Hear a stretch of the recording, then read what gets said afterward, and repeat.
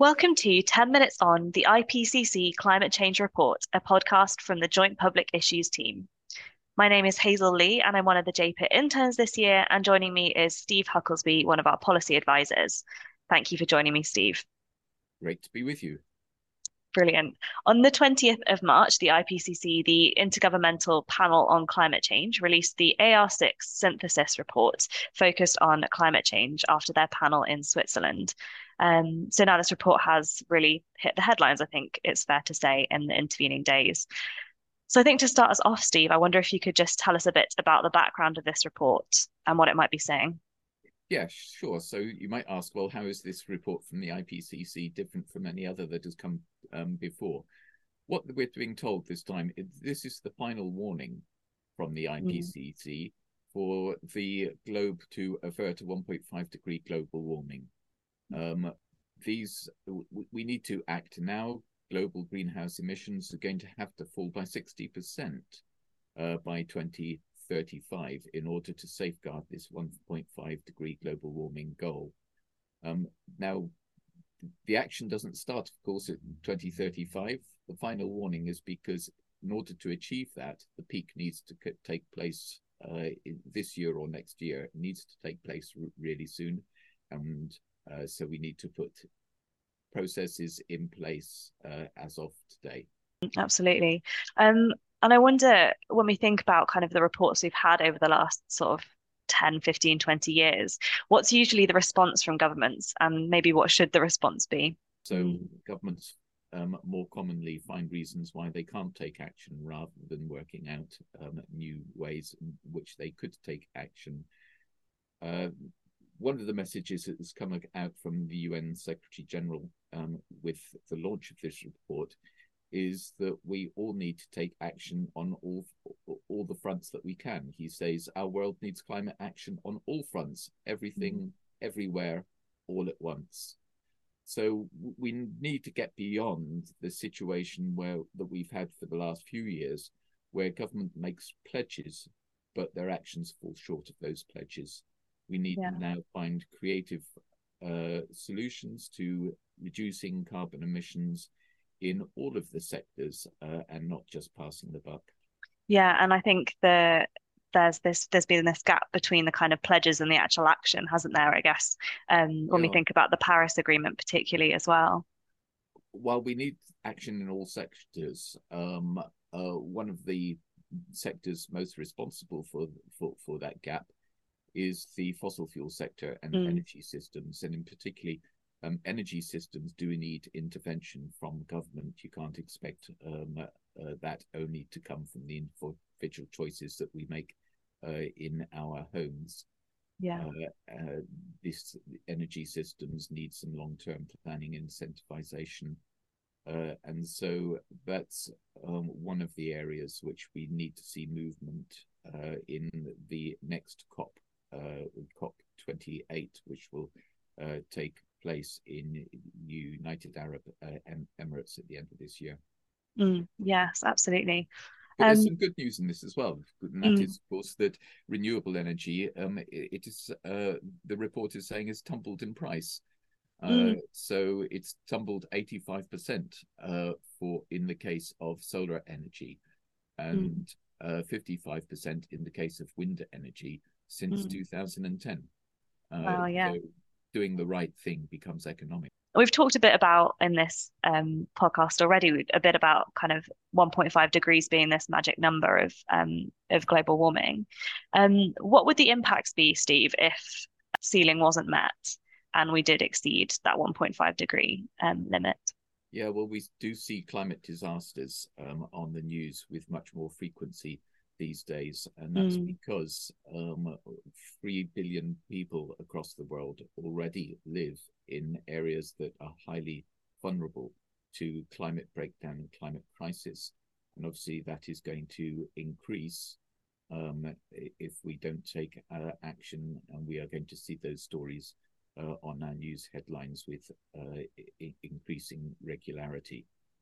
That has lots of implications for local communities, whose communities then become devastated by by hurricanes or by forest fire. And unfortunately, many of these vulnerable communities, these 3 billion people, live in countries that don't have large resources of sovereign wealth, and are not able to build back. So one of the things that we've been pushing for from our churches is for an international system of loss and damage. And again, we're wanting to see progress on that in the next COP summit this year. Yeah, absolutely. And we've talked a bit about government, what the governments need to do, what maybe kind of big corporations need to do.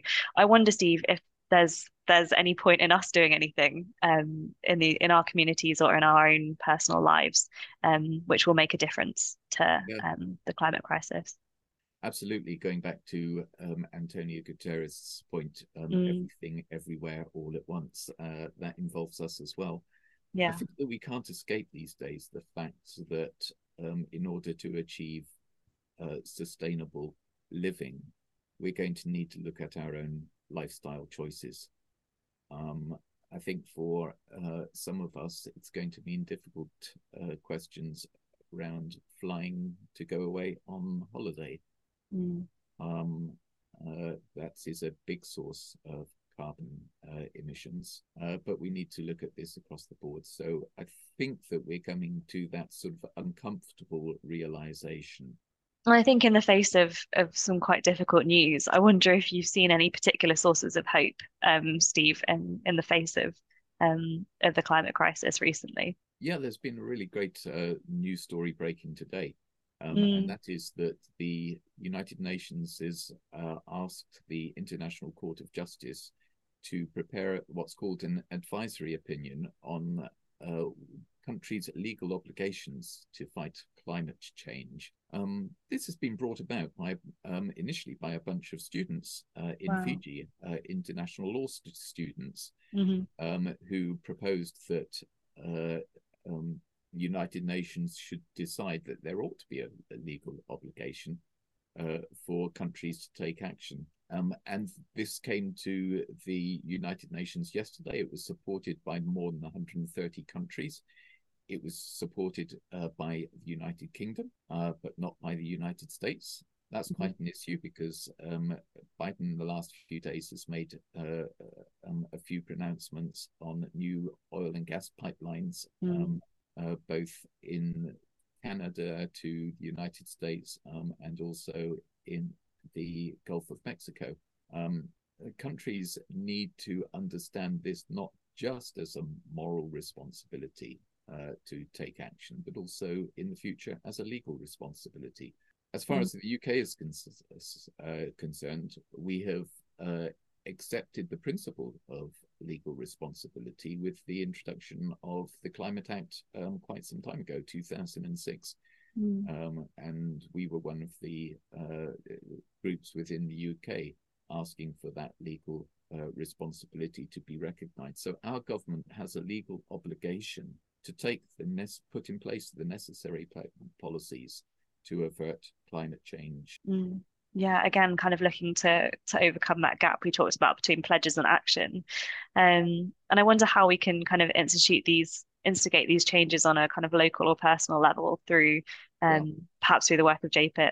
Yeah, I mean, one of the encouraging parts of that stories was that this initiated from a group of students in Fiji, and 4 years on has come to international action. So we should never underrate the capacity that we have as individuals gathering together as a group of people to achieve something big. Yeah. But I mean, more practically on a local level, we've talked about this gap between national pledges and action. And I think that maybe we are in a situation now where we're looking at closing that gap, not just through protest, but also through action at the local level. So we can achieve net zero not by putting all of that responsibility on the shoulders of our political leaders, but we can achieve that also within our churches, within our neighborhoods. Our 3 churches are all committed to achieving net zero by 2030. We have a program in JPIT of Net Zero My Neighborhood, which looks at setting up a dialogue with local councillors and with other groups in the community to work out how plans are put in place practically within our local communities so that we end up being net zero communities. And there's real power as Christians about thinking about that idea of net zero, isn't there? Yes, there is. And I think that we come at this also from a biblical standpoint, a theological standpoint. There's been a lot of emphasis, I think, in the last few years around biblical invocations around justice that's empowered us within the climate justice movement. Yeah. But when we're looking at net zero, maybe we need to go back again to stewardship, principles of stewardship applied locally and globally, because net zero, I think, is a really powerful concept. It's about being able to flourish as individuals and as families to carry about on our daily lives in a situation where we are not degrading the creation which God has gifted to us, or rather entrusted to us. Net zero is an arrival point, I think, which is more in keeping, if you like, with the Genesis story. Wonderful. I think that's a nice place to end. If you'd like to hear more from the Joint Public Issues team, you can go to our website at jpit.uk or jpit.uk. And you can also follow us on Facebook, Twitter, and Instagram for updates from the team and our work. And if you've enjoyed this podcast, please do share it around with anyone you think might be interested. Thank you for listening.